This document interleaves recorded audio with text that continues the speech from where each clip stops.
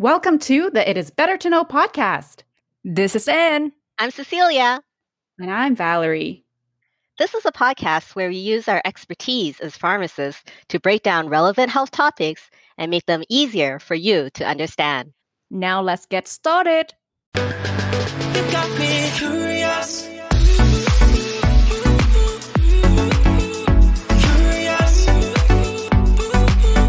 got me curious.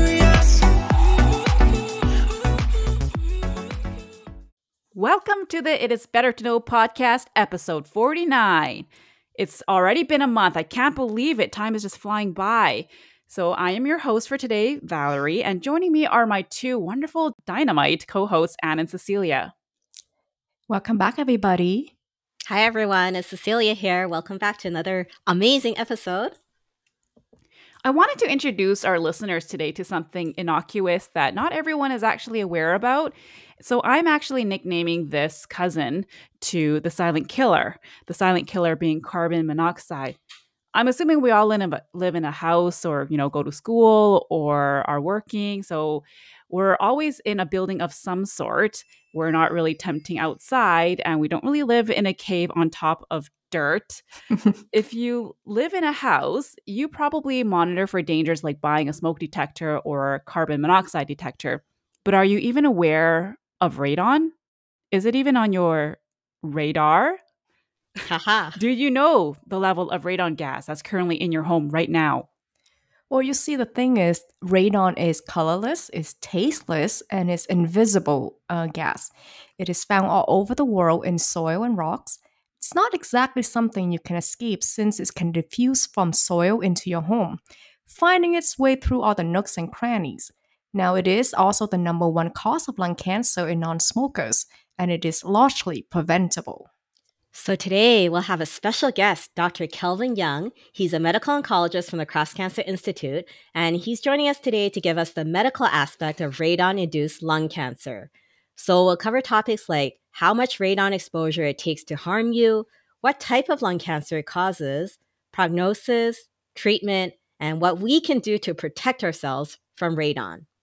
Okay, so having said that, I'm going to give an introduction to our special guest speaker today, Dr. Kelvin Young. He had his Bachelor of Science from the University of Toronto.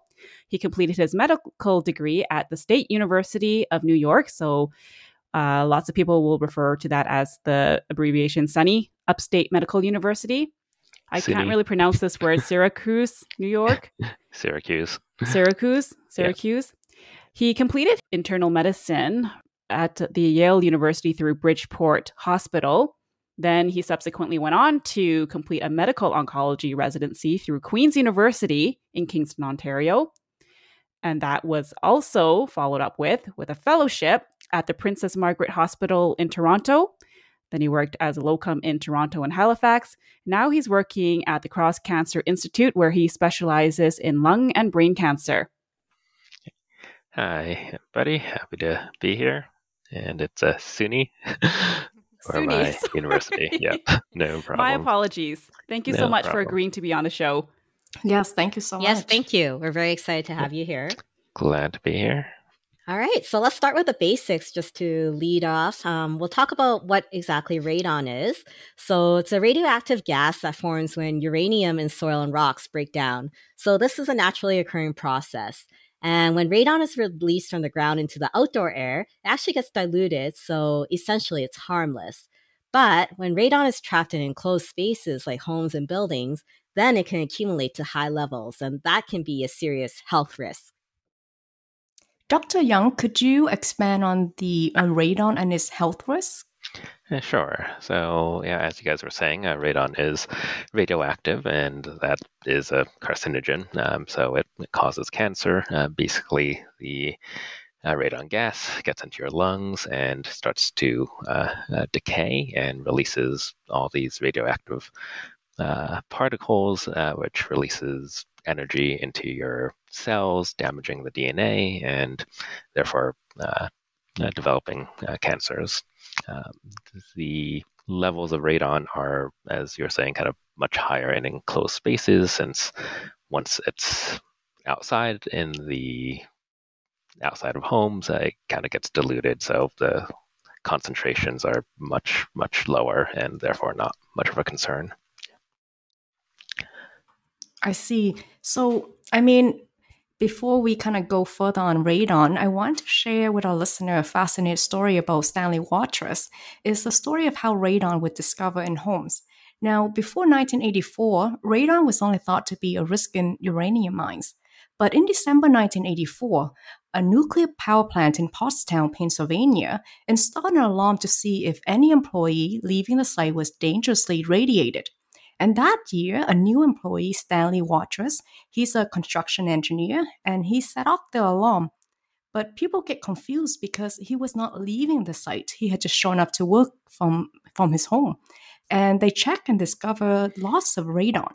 And the air in his home was reading 700 times greater than the safe normal human exposure.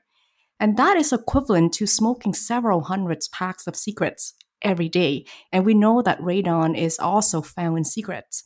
So he and his family, we're talking about 700 times more likely to get lung cancer in the next decade.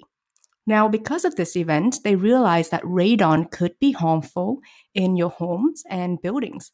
So an investigation was undertaken to find out how did this much radon get into his house. This is important because, most of us spend 60% or more in our home. And especially last year, with most people working from home, significantly increasing their exposure to radon. Wow, that was fascinating. Thanks, Anne, for sharing that story. I also read that studies on uranium miners and residential radon levels show a measurable risk of developing radon at levels commonly found in residential homes. So, Dr. Young, can you tell us who's actually affected by this radon? Who should be paying attention to this? Yeah. So basically anyone who has a house anyway or spends any time indoors. So inside your home, inside your workplace, in schools, all of that's a potential risk of being exposed to radon. Okay, wow.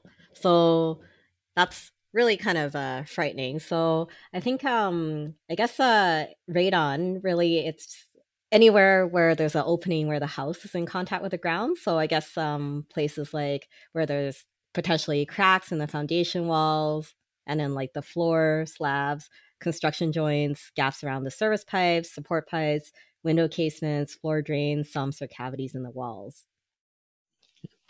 Yeah, so basically anything that's connected to the ground or anything that can link from the soil or the bedrock into your home, those are risk areas. That's a good summary and a good way to put it. When we were doing our research, we found that the Canadian national limit of radon levels inside a residential home is 200 becquerels per cubic meter.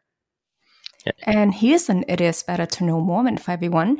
A becquerel is unit of measure for emissions of radiation per second.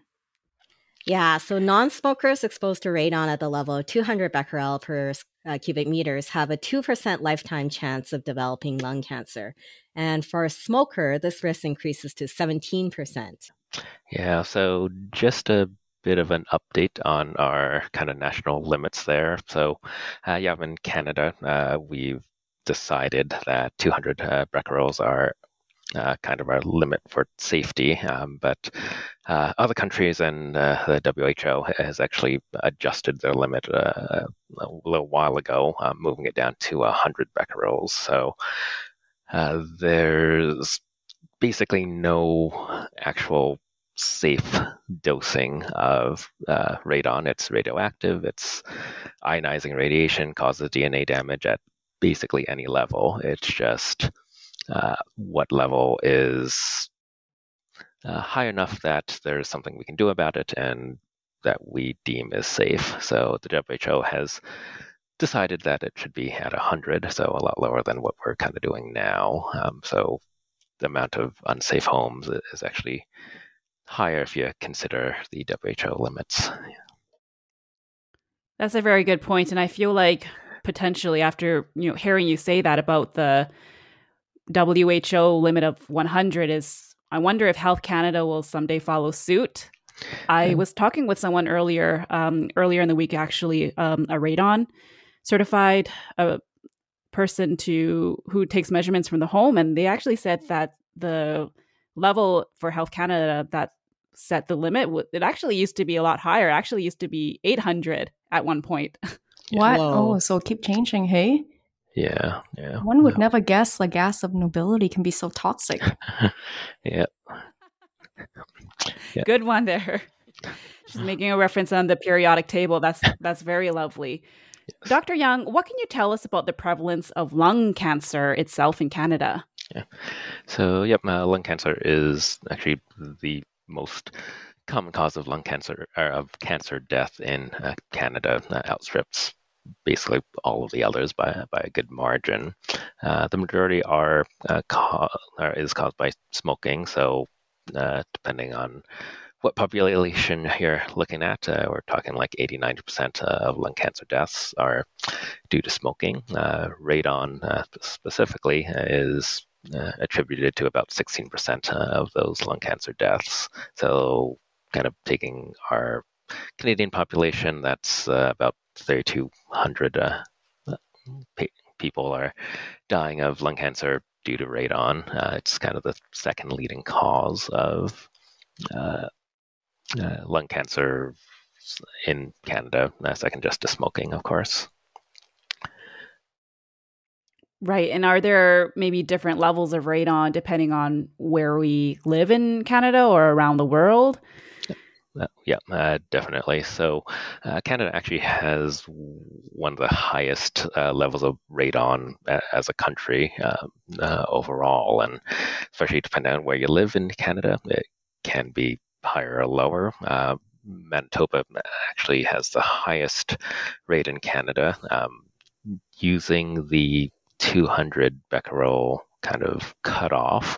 About 25% of homes in Manitoba actually have a unsafe level of radon, and it's also pretty high in Saskatchewan and Alberta here as well. We're at like 15-ish%, and New Brunswick also is pretty high, and certain parts in BC, kind of near the Rockies, are pretty up there too. So it's pretty prevalent here in Canada specifically, and in a few of those provinces, Manitoba, New Brunswick being bigger ones.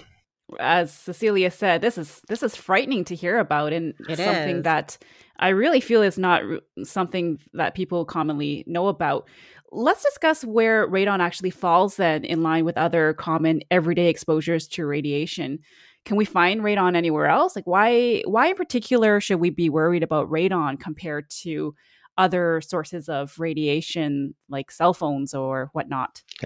Yeah. So just to start with, radon is basically our highest exposure to radiation that's out there. There's a few other kind of natural exposures, so like cosmic radiation, so just being kind of outside has a low level. Being in planes kind of increases that by a small amount. You can get UV radiation from the sun, of course, so of course sunscreen is important, but in terms of ionizing radiation, which is the type of radiation that causes DNA damage directly, radon is kind of by far your largest source, like even considering like exposures through like X-rays and CT scans, at least for the average person. You mentioned cell phones, which is a very topical and somewhat controversial topic. So main thing to note is that cell phone radiation is not ionizing, so it does not have high enough energy to change a person's DNA. So it is much, much safer. It's basically no higher energy than like your microwave or just your light bulbs.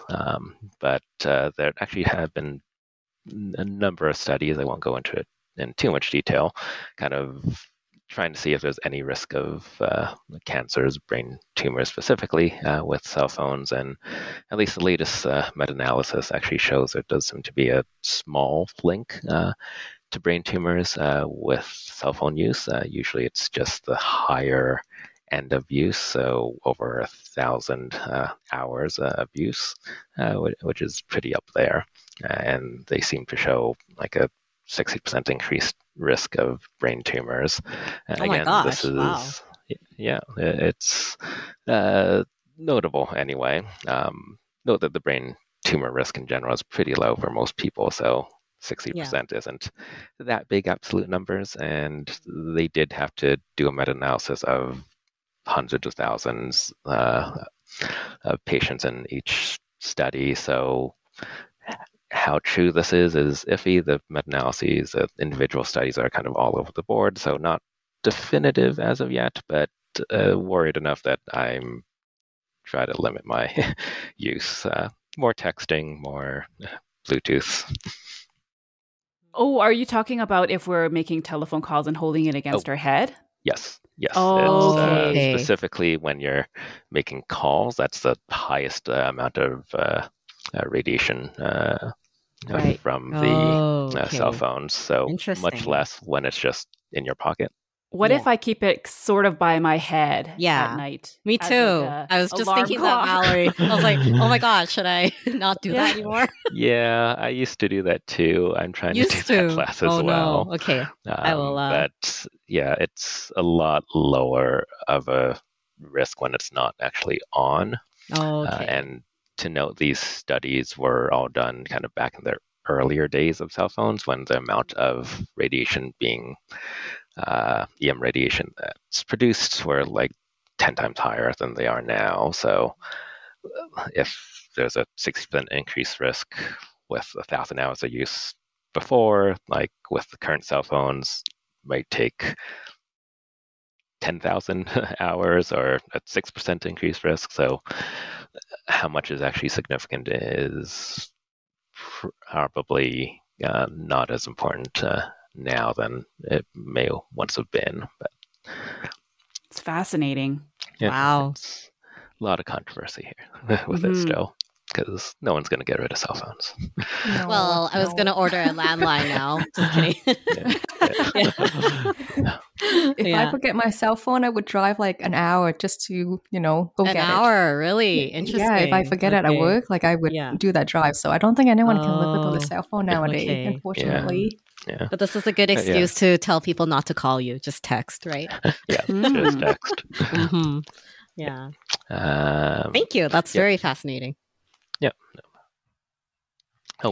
one other thing I should mention, there is a little bit of press about like granite and that having radiation radon as well, but just to alleviate people's fears, the amount of radiation from any granite that you'd have in your house is exceedingly small. It's like less than like 30 times less than what you'd naturally get just from being in an average house. So I Mm. wouldn't worry people too much about having like a granite tabletop. Oh, that's All right. that's very enlightening.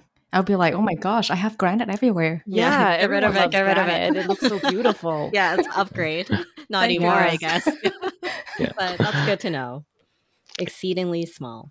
And do we have any? What about like asbestos? Because we know that there's a lot of homes that were built back then that would have used asbestos for pretty much almost everything in the home. So can you comment about that? Oh, yes, of course. Asbestos not directly radiation, of course, but still a huge risk of cancers, specifically mesothelioma. So how asbestos kind of works is it's a very kind of fibrous type mineral. It's very durable, heat resistant, kind of can't break it down. That's one of the reasons why it's been used so much. But the problem with that is that when it gets into your lungs, then it also doesn't break down and causes continued inflammation and continued cell damage, and that, of course, can cause cancer. So it can cause a variety of cancers, mesothelioma, so that's kind of the area lining the lungs is the most common one, but it has been linked to other cancers as well. Just your run-of-the-mill lung cancers is one of the biggest. Laryngeal cancers, ovarian cancers, a whole bunch of others have at least some relation.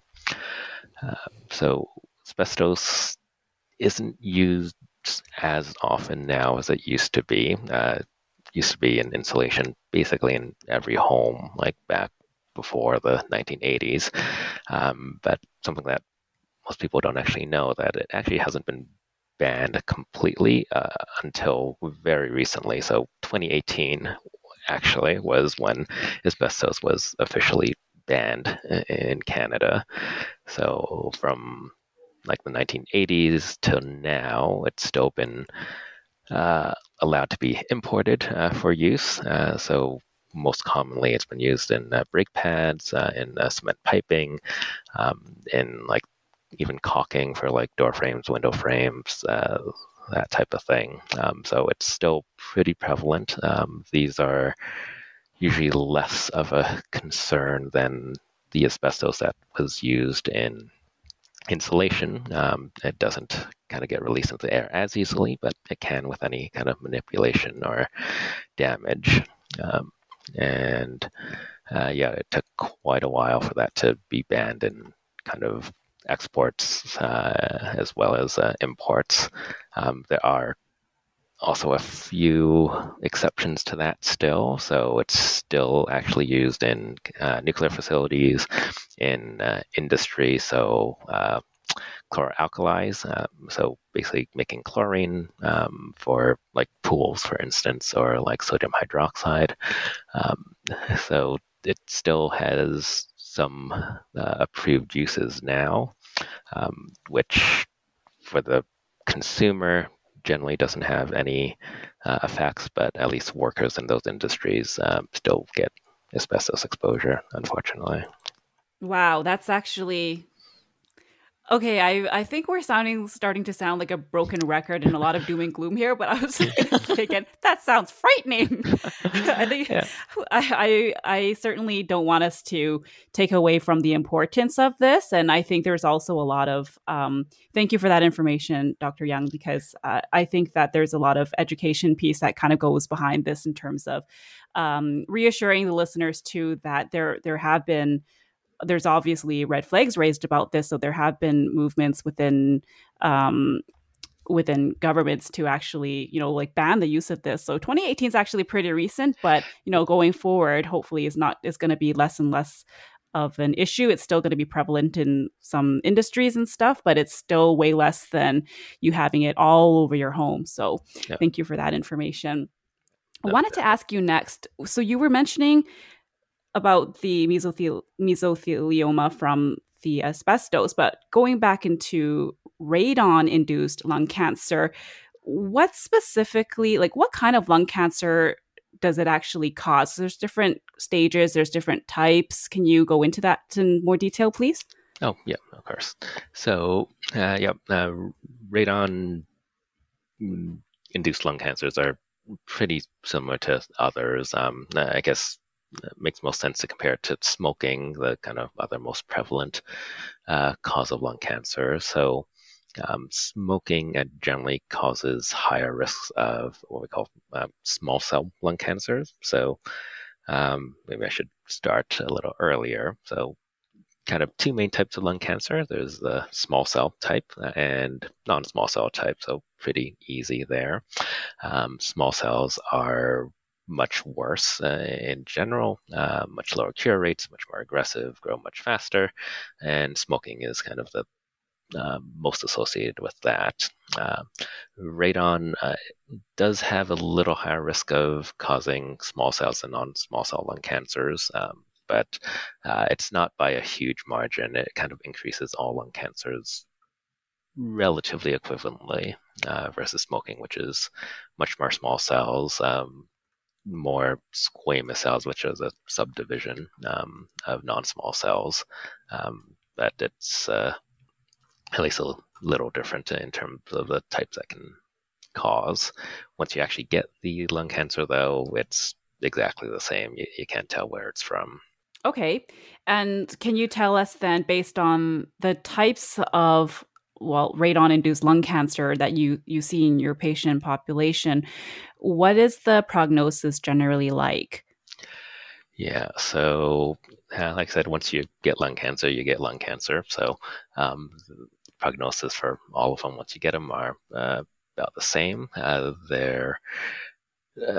Lung cancer is a bad cancer to get kind of overall. So it very much depends on when you catch it. So if you catch your lung cancer early, if it's kind of what we call an earlier stage, then outcomes are, again, much better. If you catch it later, it's worse. So just kind of for example, if you catch it as an early stage where you're able to kind of do surgery to remove the lung cancer, we're talking about 40 to 60% cure rates there. Still not great, but reasonable. If it's higher stage, so stage 4 is kind of the worst, then we're talking much less. So at least historically, we're talking about a year and a half. Survivals with that, basically no cure rates at all. There's been some advances in lung cancer, which we won't get into now, but median survivals, we still don't say cure rates at all for metastatic stage 4 lung cancer, but median survivals are about 2 years at this point, so still pretty bad. Oh, wow. Like, are there any particular symptoms that people should go get tested or get diagnosed so that we can detect it a little bit earlier?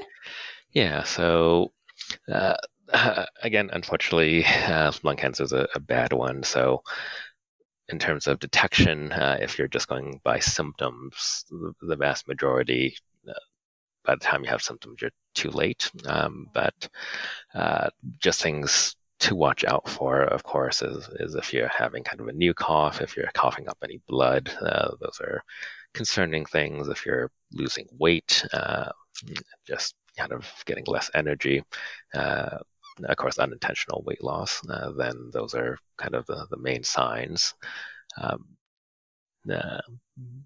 Just to, I guess, mention now, there are kind of screening strategies for lung cancer, though. This is only for smokers, but for people who have been smoking for a while, there's a few different criteria for it of how much smoking, but at least the data shows that annual screening with low-dose CT scans is quite beneficial. So anyone who's a current smoker or kind of a long-term smoker should be getting kind of annual low-dose CT scans to help detect these cancers at much earlier stages and therefore more curable. Interesting. What about secondhand smoke? Like, what is the, I guess, likelihood of developing lung cancer for that? So, yep, very good questions there. So, secondhand smoke, the exact degree that it affects rates of lung cancer are a little bit vague, just because there's a lot of overlap there. It's hard to kind of measure exactly, but it seems that if you are constantly exposed to secondhand smoke, so basically like living in the home with a smoker, your rates of lung cancer are increased by like 20 to 30%. So still fairly significant. That's actually way higher than I thought it would be. Can you actually tell, though? You were mentioning that it's when you have lung cancer, you have lung cancer. So how do we actually know that when we're saying radon-induced lung cancer, that it's actually from radon versus something else like secondhand smoke or another exposure? Yeah, so it is incredibly hard to know what is from what. Everything, kind of all our statistics data from it is basically kind of on a population level. So kind of comparing people who are in homes with higher radon versus those with lower radon, and like controlling for smoking and all that, and therefore seeing kind of the rates. So for any individual person, you can't really tell. This is all kind of based on big population data. Good to know. So going back to radon, like, can we? I know we talked about how it comes like from the soil. Can we find it anywhere else that occurs either naturally or kind of unnaturally?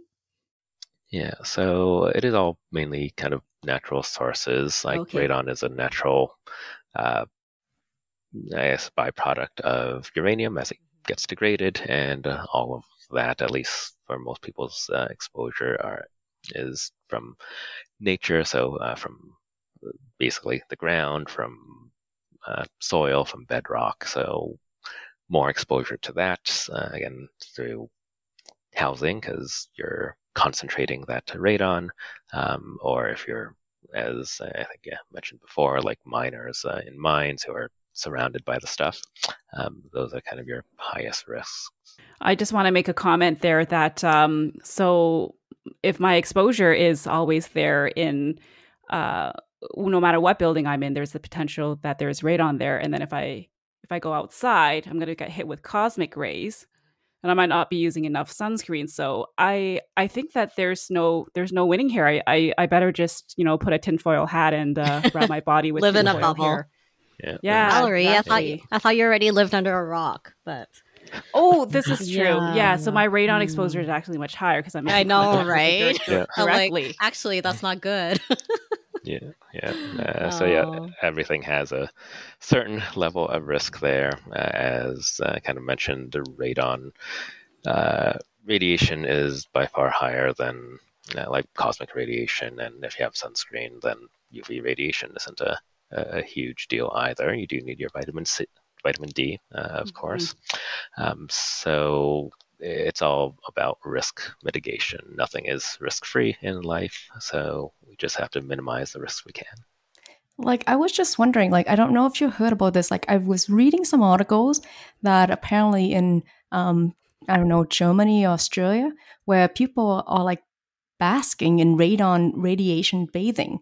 Now, is the amount of exposure through skin contact is any different than inhaling the radon? Like in So, terms of the consequences of it? so still not good. I actually have not heard of that. I'm not sure why they're doing that, Oh. to be honest. Do you have more context there? Well, apparently, people, it's all anecdotal evidence, right? And the people are just saying that radon has some pain killing property. They're using it for like anti inflammatory for chronic arthritis. Some people believe it can lower your cholesterol, even curing infertilities and other ailments.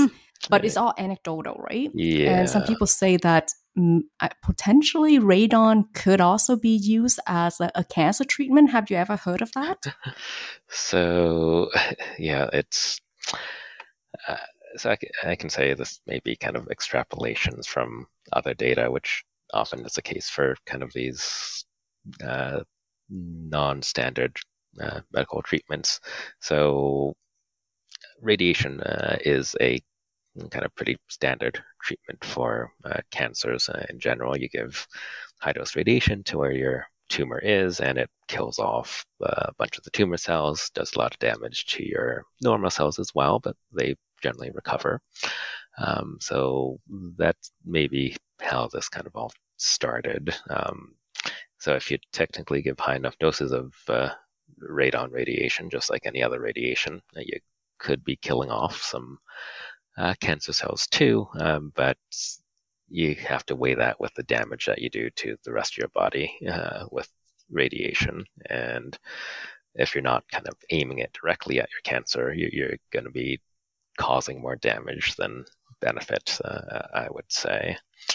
So it doesn't seem like a safe treatment in my estimations, at least. The damage from exposure like to the skin versus inhaling, of course, is going to be less, since having it inside you is generally worse, but you're still causing some radiation damage that way. So increased rates of likely skin cancer would be the main concern there. Yeah, it's like people do crazy things nowadays. But thanks for providing that expert opinion. So hopefully, with more data, people will, take that into considerations and limit their exposure to all this radon, spa, and all that. Anne is Avoid- very, she's a very financially savvy person. So I think she's going to cross off opening a radon spa off of her list of potential entrepreneur endeavors. Oh, thank goodness. We did mention in the beginning that this is something, radon is something that we can actually protect ourselves from. And we talked a little bit, or we promised that we would talk about how we could actually take steps to protect ourselves from this. And this might involve testing. So can you give us some information, Dr. Young, about how we can actually protect ourselves and what this testing actually is about?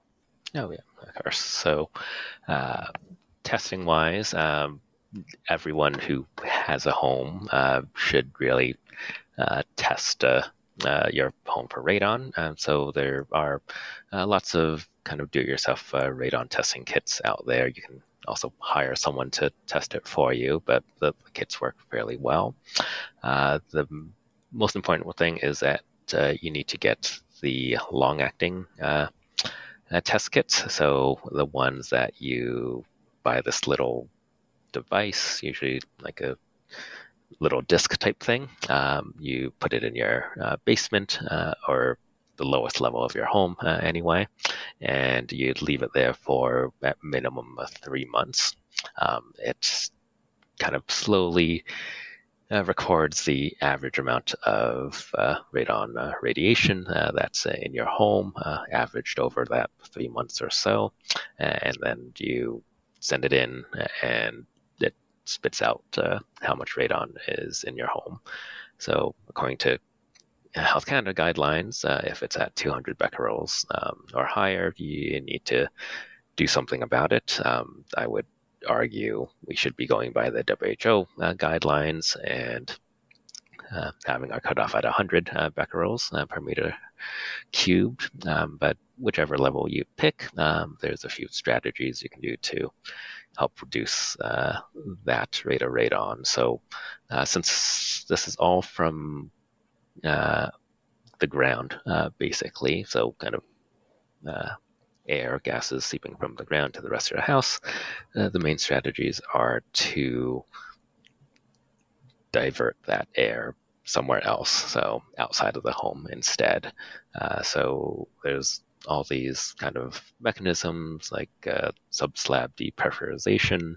The long story short of it is what they do is they put in piping underneath your foundation of the home and have a fan in that piping to create negative pressure, bringing all the air from the ground soil area under your home, and they have a pipe that leads outside your home so it can be released into the outsides and get diluted and not be a problem. These strategies generally decrease your rates of radon in the house by like about 80%. So usually that's enough to mitigate most of that risk. It's funny how, like, radons can cause a lot of lung cancer, which is like quite a bit of a big burden in our healthcare system. I'm just surprised that Health Canada is not making this like a mandatory process, doing like buying a house, especially new bill and all that stuff, right? Especially since it's costing Canada so much in terms of money for the healthcare system. But I've never heard of any transactions where, like, until today, I've never heard of anything about radons or radon testing in your house, which is crazy considering it's more lethal than secondhand smoke, pretty much. Yeah, I think they are starting to kind of create more awareness of it. I remember I was telling Valerie a few months ago, I got a postcard in the mail from Health Canada that does talk about radon testing and how they recommend it. I certainly didn't get that postcard. Oh, sorry. They probably just want to save you, Cecilia. Yeah, obviously. They're just going through the list. Who would I want to send this postcard to? Right, Cecilia. She's at high risk of radon damage. Definitely skip over Valerie. Yeah, maybe exactly. Anne. And me, no, Maybe Anne. But I think you're right, and like when you say that, it's more of a new thing. Like I've only heard of it within the last year as well. So I wanted to also just put something out there that when I was doing a little bit of research on radon within Alberta itself, there has been push in, I guess, the construction code for homes that starting in November 1st of 2015, all homes actually have to have a rough-in for the radon mitigation systems. So that's actually good to know. Your home should have it if you live in Alberta. Health Canada also said that they wanted to implement something like similar to this across the nation, but I don't think that has actually caught up quite yet. Yeah, like it's definitely a step, and there's a lot of, well, mainly coming from physicians and public health groups, but big push on making sure that kind of all new homes should even just have a full radon mitigation system set up. So having those kind of depressurization systems already in every new home, it's kind of notable, and we don't actually know the cause of it, but radon levels in homes have been increasing in Canada these past a few decades, actually, which is unusual because we're not seeing that in really other countries very much. We don't know the exact reasons why. Like newer homes have much higher rates also. So this is actually becoming more of an issue lately, and I think the government and people in general do need to pay more attention to it. Right. And I'm get hearing this checked too, out. though, that the newer constructions are actually built very airtight, right? So that actually allows the chance for radon gas to actually accumulate in the small spaces. Versus, we actually had a friend who recently bought her place, and her realtor was actually saying that if you live in a bungalow that was built in, I guess 70s, 80s, 90s, that sort of thing, the radon exposure is probably going to be lower usually because they're not built as airtight. So there's a little bit more airflow for the radon to actually dilute, I guess, to the outside environment. It's very interesting to note. I actually heard the opposite. So according to some of the research, they say that bungalow, because you know how a new build, some of the basement is not finished, finished, and so it's not quite developed. So there's more radon like getting into your house, and because of better insulation, so it's harder for it to escape. And apparently, according to them, like the bungalow is the king of radon, and you don't see so much in condo and apartment, especially when you live a little bit higher. But bungalow apparently is like something to be aware of. So Interesting. Yeah. questionable, but I mean, ideally we want Health Canada to step up and make it mandatory, just so that people can actually put in this system device to kind of detect radon instead of just having the ability to do it but doesn't have to put it in, so people could be more aware of how much level of radon exposure and things to mitigate that. Yeah, I guess it doesn't really matter like what kind of home you have, right? Or like how old it's been built. I guess the only way you would know is to test it and get one of those tests. Did you guys come across like how much it costs to like get a radon test, like a long-term one? Okay, so I did do a little bit of research about that. So it really depends on who you're asking or where you're going from, but generally speaking, you can get radon testing kits anywhere between $25 to $75. And when I called around, the average running price usually is around like $60, $65 range. Okay. This is for the long-term testing kits where you're putting it into your home for 91 days. That's really cheap, That's not actually. bad. Yeah, Yeah, that's to not bad. kind of Yeah, we'll mitigate talk your about risk. costs. Yeah, we'll talk about costs in a little bit later. But I just wanted to circle back into talking about the medical aspect of this radon-induced lung cancer. And we know now that testing is ultra important. That's really the only way that you'll be able to know where your house sits in terms of the radon level and how soon you actually need to take action on this, depending on what that Becquerel reading comes back to be. But Kelvin, I'm going to just call you Kelvin from here on Yeah, out, since you that's gave fine. us your express permission. Thank you very much for Yes, that. you Can do. you talk about whether there are risk factors that might bump up one's risk for developing radon-induced lung cancer? Yeah, so just kind of focus on radon there first. So as with all exposures, the more exposed you are, the higher the risk. So the exact level of radon that you're exposed to increases your risk, obviously. From studies, it's about every 100 becquerel increase of exposure that you have, your risk of lung cancer goes up by another 16%. That's relatively constant for all levels. Of course, if you get to the really high levels, that starts to shoot up a lot more. How long you're exposed to the radon, of course, is also the other factor of that. Usually takes, at least according to studies, about 5 to 25 years of exposure to really start your for lung cancer to basically form from radon exposure and from your length of exposure there.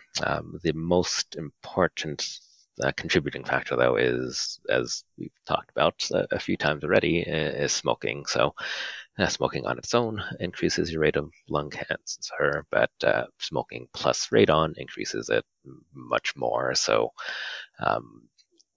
for different levels of smoking and radon exposure, it's all slightly different, but basically, whatever your risk of lung cancer from radon is, with whatever dosing or exposure you have, if you're a smoker, it increases by about 5 times to 10 times higher. So, bottom line is definitely don't smoke. And then, second thing is get your house tested for radon. Mm. It's like playing Russian roulette if you have a combinations of both here. Yeah. I definitely read this was as per Health Canada publications on that, probably on one of those lovely postcards that Cecilia got, and how Health Canada decided choicely to skip me. Yeah. don't Thanks, be Health Canada. bitter. I'm just joking. I know Wait, they do good Dr. work. Young, did you But- get one? I did not get anything. Oh, okay. So you're not alone. Okay. Cecilia's the don't want chosen me. one. Yeah, You're I going to have take the to- human race forward I here. think it's a sign I really need to go buy a kit. So I was reading, though, that high radon exposure for a non-smoker, your lifetime risk of developing lung cancer is 1 in 20. But then if you're a smoker and you're exposed to high radon, then that is actually increased insanely from 1 to 20 to 1 in 3. So Wow. yeah, very that's I wish that was my lotto. oh my gosh. Favor in my favor. Me too. 70 million, 1 in 3. Sign me up. For Sorry, sure. go back. So we already talked about places in Canada that actually have higher rates of radon, and you kind of gave a percentage too for the number of affected homes that's estimated to be over that 200 national limit. Can you comment about, all right, so what if now we got our radon test results back from the lab? Now we have our becquerel reading. What do we do with this?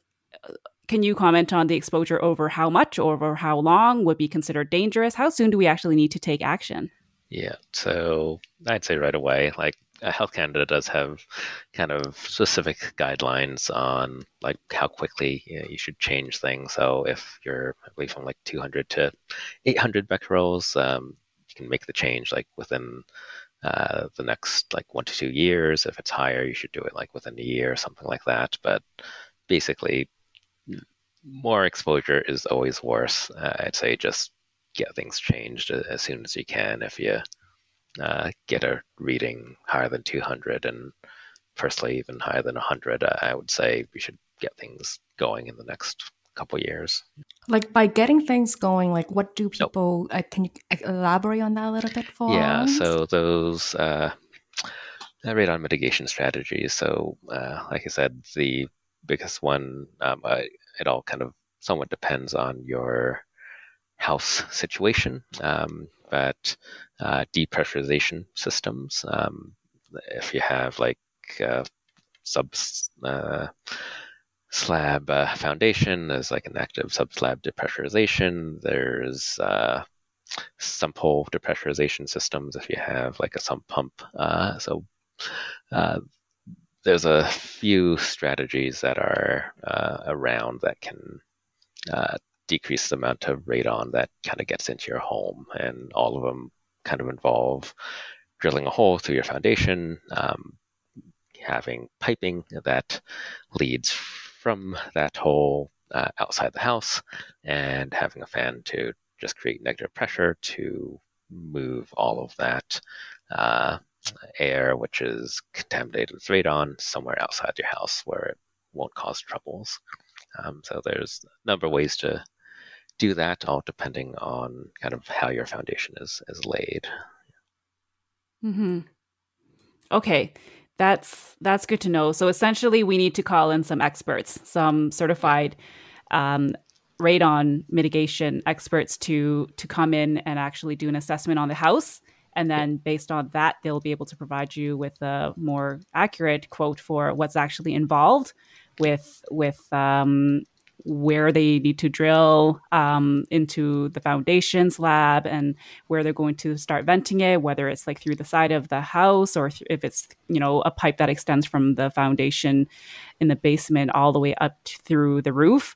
So things of that nature. So really only a radon expert would be able to, mitigation expert would be able to comment further on that. Right.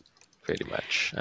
There's a few other small things like that's kind of the main thing to do, but depending on how the radon is getting into your house specifically, there's things you can do there. It's like we were saying, a lot of it comes through kind of cracks in your foundation, so kind of sealing the cracks in your foundation can help reduce that. There's kind of some houses which still have like crawl spaces in there, which don't have any real division between the ground and the rest of your house. Those can be kind of sealed up as well. So there are kind of smaller things that can be done, but usually everything needs some sort of depressurization system. And like you said, you kind of have to call in the experts to see what needs to be done. It's probably going to cost like thousands of dollars. That's true. And I feel like they would be able to do a better assessment to look at the caulking and the sealing around the house and to make those recommendations. It might not necessarily be them that's the one that's sealing it. Maybe that's outsourced to a different contractor, but I think they might be able to lend a hand to see where what other less expensive, less intrusive ways we can use to get this under control a little bit. Okay, that was good. I also wanted to point out, when we were talking about certified radon specialists, there's actually a national program called the Canadian National Radon Proficiency Program, so CNRPP. Their website, as well as another website called takeactionradon.ca, will provide our listeners with information on where you can actually buy these testing kits that are legitimate. Because really, you can actually buy these testing kits anywhere online by calling people, or even at some of your local hardware stores will have these as well. But if you go on www.takeactiononradon.ca, or that CNRPP website that I was talking about, definitely does already list a whole bunch of companies that sell legitimate testing kits. If you wanted to talk to someone about coming in to actually measure the radon for you, then you can have that discussion with them. They might be able to provide you with more information about that process, as well as other things that you can do in the meantime. And they might be able to recommend some mitigation experts as well. And on that note, there's also a listing of mitigation experts that you can tap into by going into those accredited, reliable sources of information. I am going to change gears a little bit. It definitely is something that we want to stress to our listeners, that if you do test and your radon levels in your home are actually high, it's not a minor renovation that a weekend warrior can actually do. So it's something that you definitely need to get some help with by hiring that out. There's also a line of testing. It's not really a testing kit, but there's a product called Airthings, and that's actually the company name is called Airthings. That's what their product line name is, where they actually provide you with an electronic reading. It can be actually programmed for short-term or long-term. It's small and portable, so you can move it to different rooms around your house to get different testings. And that retails in price around $200 to $300, depending on if you're just getting one that detects specifically for radon. There's also another one that will variation that's more deluxe, I guess. And the upper range of that quote that I just gave, that will also test on other air quality things like carbon monoxide, for example. And long-term radon detectors are the most commonly used in Canada. So that's the little disc shape apparatus that Kelvin was mentioning earlier. And that's where you would stick it somewhere in your home, usually the lowest level in your home, in an area where you spend 4 hours or more usually.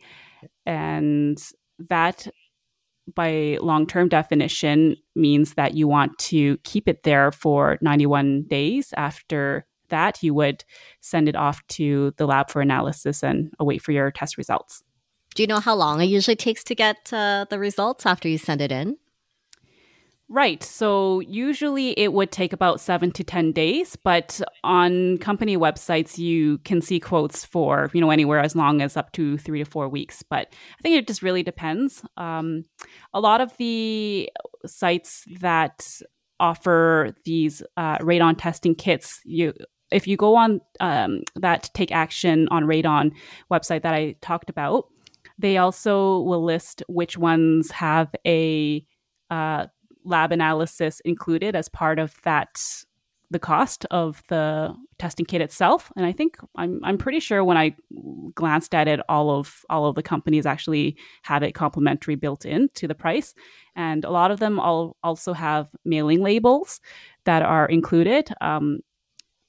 But you might want to double check if you care that much about it. So I guess if sometimes cost might be a concern, and there might be one company that actually offers free courier that's on top of that versus another company that might not. So you might want to just do a little bit of calling around to double check what's in the fine print, I guess, for if they include that or not. But honestly, I think that for $15 that it would be required to ship it off to the lab, that's well worth the price. Yes, especially, yep.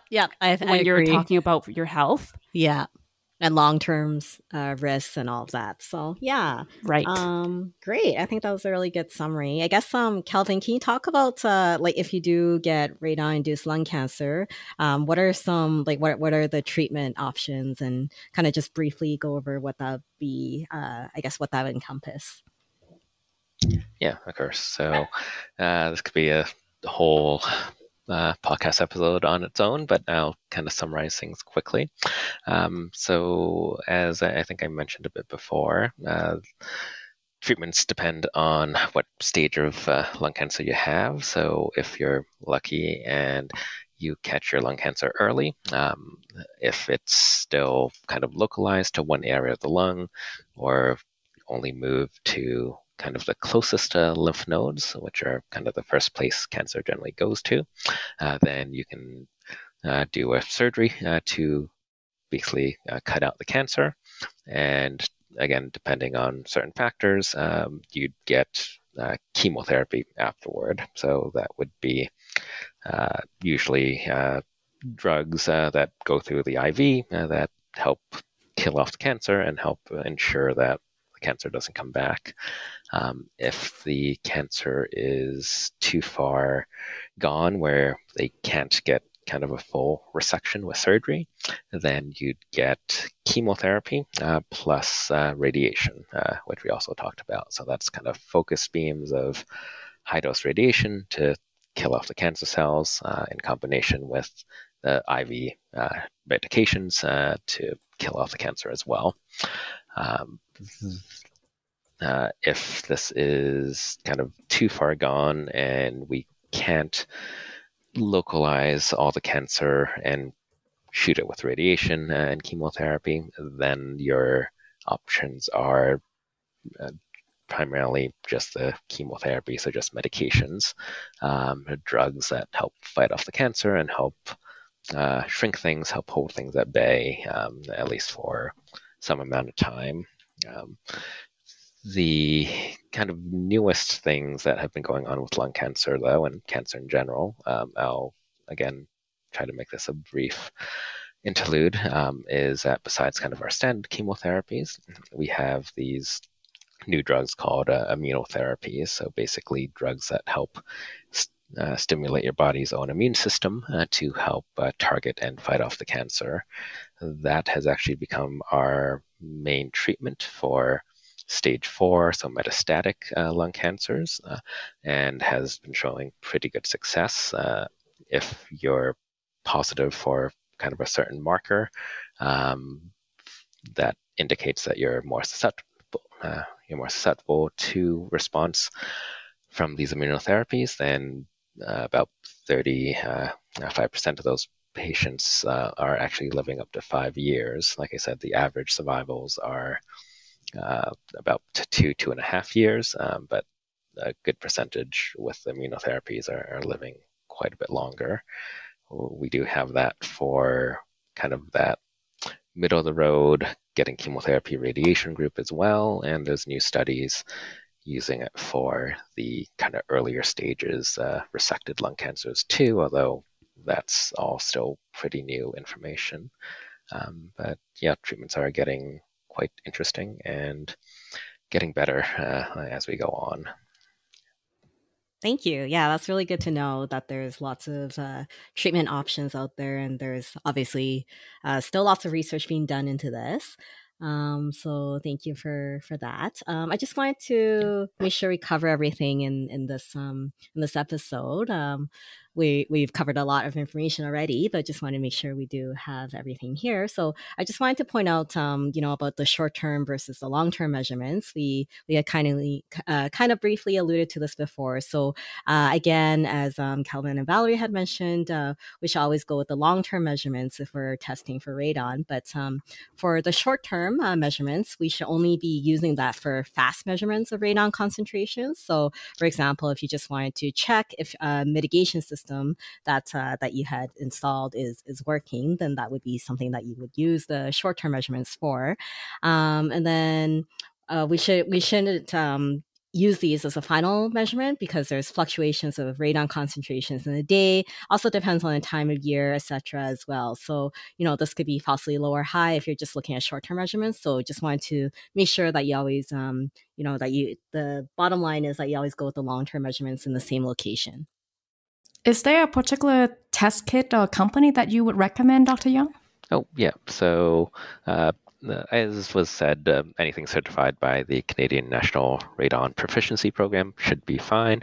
But just doing my own little research on this, the AccuStar Alpha Track Test Kit has been selected by Consumer Reports to be kind of the top radon test kit. So I'd say that would be a fair one to use. Yeah, and if your next question is how much does it mitigate or reduce your exposure to radon after doing all this? Well, installation of radon mitigation device can actually lower your radon levels by 80 to 91%. Right. And then for the cost of mitigation, so we talked about the testing, so let's talk about the actual cost of mitigation systems. Where I was talking about, make sure that you're actually double checking that you're talking to a professional that's been certified under the Canadian National Radon Proficiency Program. So that's very important. Another thing is that when it comes to the actual quotes of the cost itself, I've been told anywhere between $1,600 to $2,000 on average. But in speaking with, real life reports for how much it actually ended up costing them, it's usually maybe upwards to around $3,000 to $4,000. So that's about, the cost of how much it would cost for a mid-size air conditioning installation. So just be cognizant or aware of that fact. You definitely want to still test, because you do want to do everything that you can, or you should, to reduce this. But maybe factor that in your budget as well, because it is not a small expense, but it's also not it's a good investment if you have for yourself, and especially if you have family, for just the $3,000 to $4,000. I mean, if you're willing to buy an air condition, install that, then I think that for your own comfort, for right now, then investing $3,000 to $4,000 for your very long-term health, so that you'll be around in 25 years time, I think it's definitely worth considering. But the variation in the quotes, it really just all depends on the layout of the house to determine where the source of the leaks actually are, what can be done about it. Maybe they have to actually drill more than one hole. So all of that requires the experts to actually come in to make that assessment. But typically speaking, they can actually complete all of this work within a day, actually, maybe 8 hours or so. But it's not going to be a long dragged on renovation like that goes on for weeks. So that's something that I think listeners will be happy to hear. For sure. That's good to hear. Cost of lung cancer treatment is much, much more expensive than that. For sure. Especially with inflation.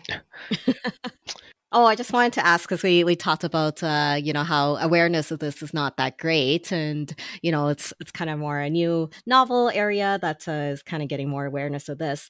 Calvin, can you talk about how we can improve awareness of radon, and about things we could do? Yeah, so more podcasts like this would be helpful. So thank you for allowing me to get on my soapbox and talk about radon a bit. But yeah, basically, we need everyone, I would say, specifically the government, to push this as a thing that needs to be checked on and tested. Like lung cancer in general in the media hasn't been a huge focus. If you just look at kind of research dollars for types of cancer compared to like how many deaths you actually get from cancers, like lung cancer is vastly on the bottom of that list, and could be for various reasons. There's a lot of association of, you get lung cancer from smoking, and these people deserve it, so we don't care too much. But as we said, radon's 16% at the very least of lung cancer, so it is an important thing to do. So mainly, we just need to get the word out there, let people know. Hopefully more people will be getting those little postcards warning that it's something that we should check. But that should be kind of a nationwide push. There's like Lung Cancer Awareness Month is November, so having something during then would be good.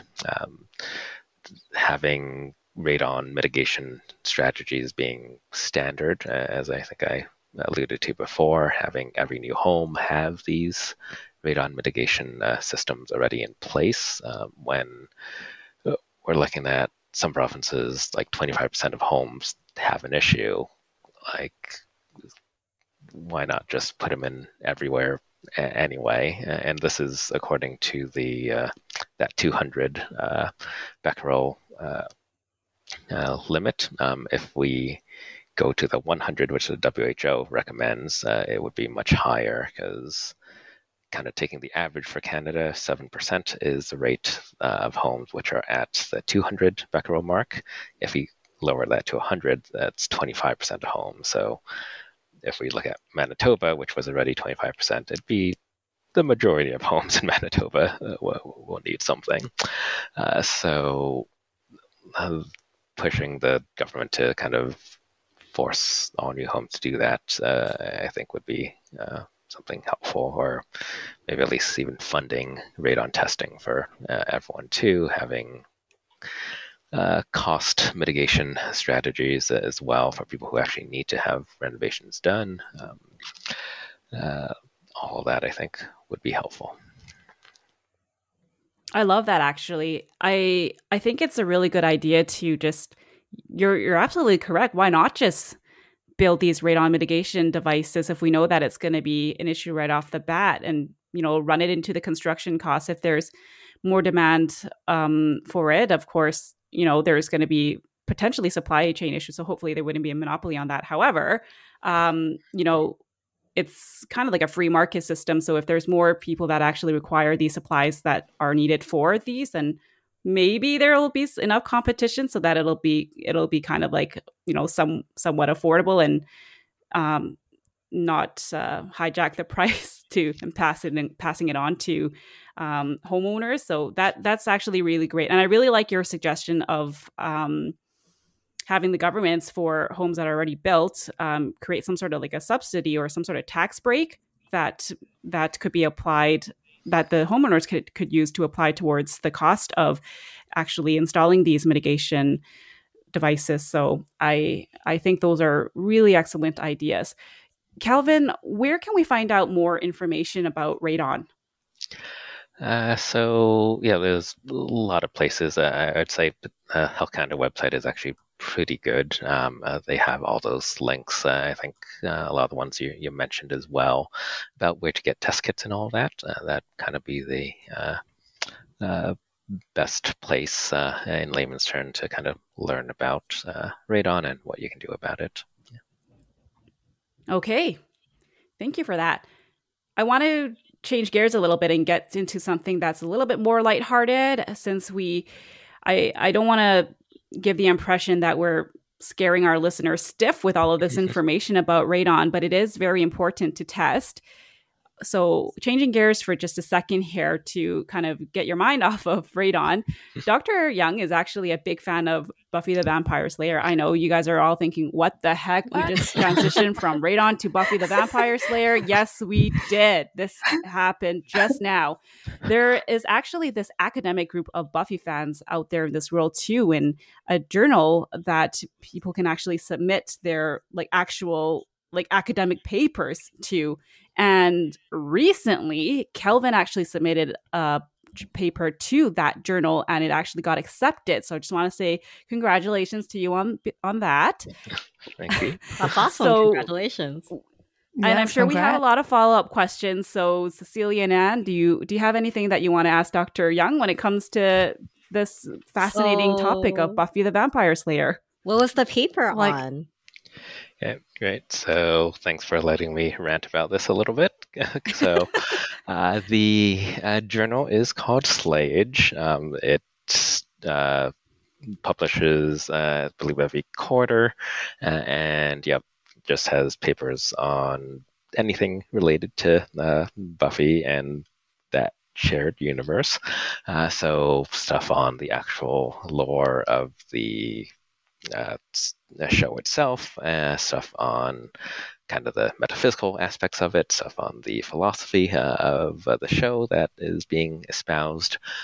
So lots of stuff. A lot of topics there, just a wide catchment on anything, hey? Very much. My paper, which I wrote with a friend of mine, was specifically on the kind of physiological aspects of vampires and vampirism. So basically trying to explain how vampires are created and how they function in as realistic of a setting as possible. So kind of explaining it not through just magic, but just through pure physiology. And it was a fun detour from my normal doom and gloom about radon and getting people to stop smoking. And you're highly qualified to comment about that as a medical oncologist, and you had to go through internal medicine training to even get to that stage, right? So that totally makes perfect sense that you'd be able to, that this would be the area that you own, the physiological aspects of the creation and existence of vampires. That's awesome. Yeah. Wait, so does vampire exist? Or could it? Or could it? Well, possibly. If you have the right genetic manipulations. We're getting pretty far in gene splicing, so we can potentially do something like that. And live forever, I guess. Yeah. But is it even on TV nowadays, Buffy the Vampire? Yep. So plugging for Disney Plus. So please give us your money, Disney Plus. It is currently available streaming. Disney Plus, Buffy and its spinoff Angel are available there. So for all interested viewers, you can go there to watch it or buy the DVDs like I have. Oh wow! I thought it was like decades ago. I'm old, but I didn't know that. It 20 was years. decades ago, wasn't it? Yes. It 20 actually years was. old. I was like, I know this show. Like, what? And you know a Quite lot a of while. shows. Come on. Unfortunately, I spent a lot of my time on TV. But yeah, I mean, How did you get Interesting. into Buffy in the first place? Okay, well, that's a long story as well, but just to kind of keep things short. So, dating myself for age, but I was basically preteen, teen during when Buffy came out. I'll say I was and am a nerd, so did not. And Hey, nothing wrong with have- that. I think Yeah. we kind of all are here in this podcast, Yeah, so fair welcome. enough. This is You've why we're joined fair doing enough. this. Yeah.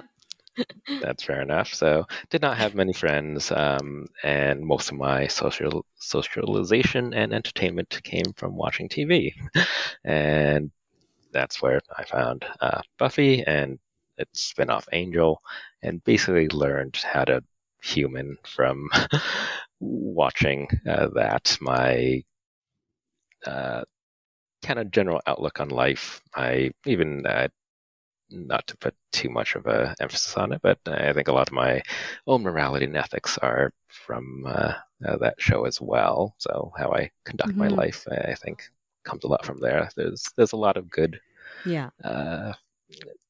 morals, I would say, you can get from the show. Plugging a few other things. So if you've ever seen John Oliver's show, what was it, Last Week Tonight?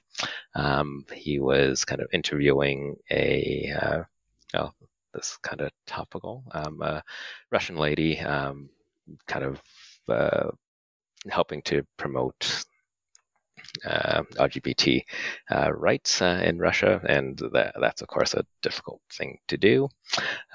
So he was interviewing her and asked her what her kind of motivation was to do all this, and very topically, she quoted Buffy as her motivation. Her quote, technically from the spin-off Angel, was, "If nothing you do matters, all that matters is what you do." Yeah. So basically Oh. saying that, like, even if there's no higher purpose or God or whatever to believe in, like, that doesn't mean things aren't important, because Oh my that's gosh. all that's important. I love That it. really That's speaks a great to me. quote. Yeah. Okay, well, I'm glad to hear, and this is, this, ladies and gentlemen, we are hearing a very, very critical part that played into this Dr. Calvin Young. His life basically shaped and impacted him on a fundamental level on his outlook on life and his morals. So that is saying something. I think Disney Plus is going to get an insurgence of all of these viewers that are actually checking out Buffy now. So Actually, you definitely after- sold me on that. After our podcast, we're going to have a surge in radon testing and Buffy watching. So Yeah. dual purpose I here. tried to time it such that I bought my testing kits beforehand, but I have not done that yet. But yes, I Go totally do it agree now. with that. What final messages do you want to share about Radon, or maybe Buffy in general? Yeah, so just want to say, thanks for allowing me to come on your podcast there. This is an important topic. Prevention is worth, an ounce of prevention is worth a pound of cure, or however they say it. Mhm. So this will, even from a pure cost analysis, is helpful for society and the healthcare system, which is, of course, quite overloaded at this point. So main things to get by: one, test your radon levels. If you have a home at all, it is important. You will be saving yourself a lot of troubles down the line with it. Testing itself is pretty cheap as well. Don't smoke, as always, and boycott and vote for, can I be political on here? For whatever party will promote more public health measures to help prevent illnesses ahead of time. And watch Buffy. Great messages. Thank you. I have a feeling you're gonna faint when you see Sarah Marcelo, hey? Yeah. Why Yeah. is she In coming real on the life? show? Yeah. Are we inviting her? Have you arranged that'd this? be great. Ooh, that I'll would be a join a nice PM surprise. Yeah. Okay, yes. That would Anne be has great. connections. Nice. Okay. She thinks she does. Well, thanks so much. Thank you. This was Great. very Thank you. informative. All right. So you thought that we were going to let you off the hook. And before we do that, though, I just wanted to introduce a fun little segment after the radon and after Buffy. But let's play the 5 rapid fire questions just to get a sense of, who Dr. Kelvin Young is as an individual, as a human being. So are you ready for this? Sure. All right. I love this this sense Nervousness in of his voice. exactly. There's no hesitation there whatsoever. Okay, first question. Love or friendship? Love? Sure. Romantic guy. Yeah. Okay. Number 2. A night out or a night in? Night in. I'm a nerd. We did not go out. Nothing wrong with that. You can watch the Buffy and work on your next papers for that. Number 3. Expensive presents or homemade presents? Homemade. I am also cheap. Radon Frugal. is cheap Hopefully enough frugal. to. Yeah, we can call Yeah. it I love a thoughts better into it. name. I'm Yeah. both. We also Exactly. call ourselves frugal. Yes. Yeah. Yes. It's more meaningful anyway. Sure. Number 4. Call or text? Text. That's what we Phones suck. figured based off of what you Reduce said your about the cell phone radon exposure radiation and our there. dangerous. Radiation exposure. Yeah. Potentially. Exactly. There you go, Cecilia. That's correct. All right. Final question. Number 5. Money or happiness? Happiness. Money is so No you can buy way. happiness. Money is the and my only happiness. Yes. Excuse me, I want the 70 million. Yeah. Me But only too. I because it haven't makes played you in a long happy, time. Right? Yeah, it does. If it didn't make you happy, it wouldn't be worth it. So it's Oh, a means fair to enough. an end. Means to fair, an end. fair enough. Well, fantastic. That was really good. I always really love doing these 5 rapid fire questions. Thank you so much for that. And once again, thank you so much, Dr. Kelvin Young, for agreeing to be on our show. We learned so much from you today. This was a lot of fun. Yeah, Thank you. No problem. It was fun being here. Thanks. Thank you so much. Perfect. Ciao. All right, guys. So back to our Stanley Watra story. So Anne, can you give us, do you know what happened to this man who revolutionized the whole talk about radon to begin with? What happened with him? So, if we got your ears up until now, well, apparently, as the story goes, in January 1984, Stanley, his wife, and he has 2 young kids, they were forced, with that 700 times the amount of normal radiations in his house, they were forced to vacate their home while technicians, they tore up the basement and installed duct and fan system to mitigate the radon. And then around July, they told him that he could return home. But unfortunately, the following September, they advised that the concentration of radon in his home office was close to now 100 times the upper safe limit. So apparently there's a lot of talks around, and they say that, the waitresses actually remain in their home for at least another 30 years or so without any notable radon-induced health issues. And apparently record data shows that he's still alive and voting in Pennsylvania presently. But I don't know how reliable that source is. So don't comment in that. Wow. Thank All right. you for that. Interesting, right? Happy story. Yeah, like Really? yeah. Really Who pioneered knows? Who this knows? thing. he might be a vampire, you know. So he was That's able. true. That's true. Yeah. But I mean, so if you enjoyed today's episode, please share this with your family and friends. As we mentioned, this is an underreported topic that needs more attention and awareness. If you have ideas or questions that you want us to explore in future episodes, please send us a direct message through social media. Please do. We love reading your ideas and your messages. And as always, you can find us wherever you listen to your podcasts. And we also do have a Facebook page and an Instagram called It Is Better to Know, and a Twitter called Better to Know Pod, P-O-D. And just wanted to say thank you for listening, everyone. And we really hope you get a lot out of this episode and out of our podcast.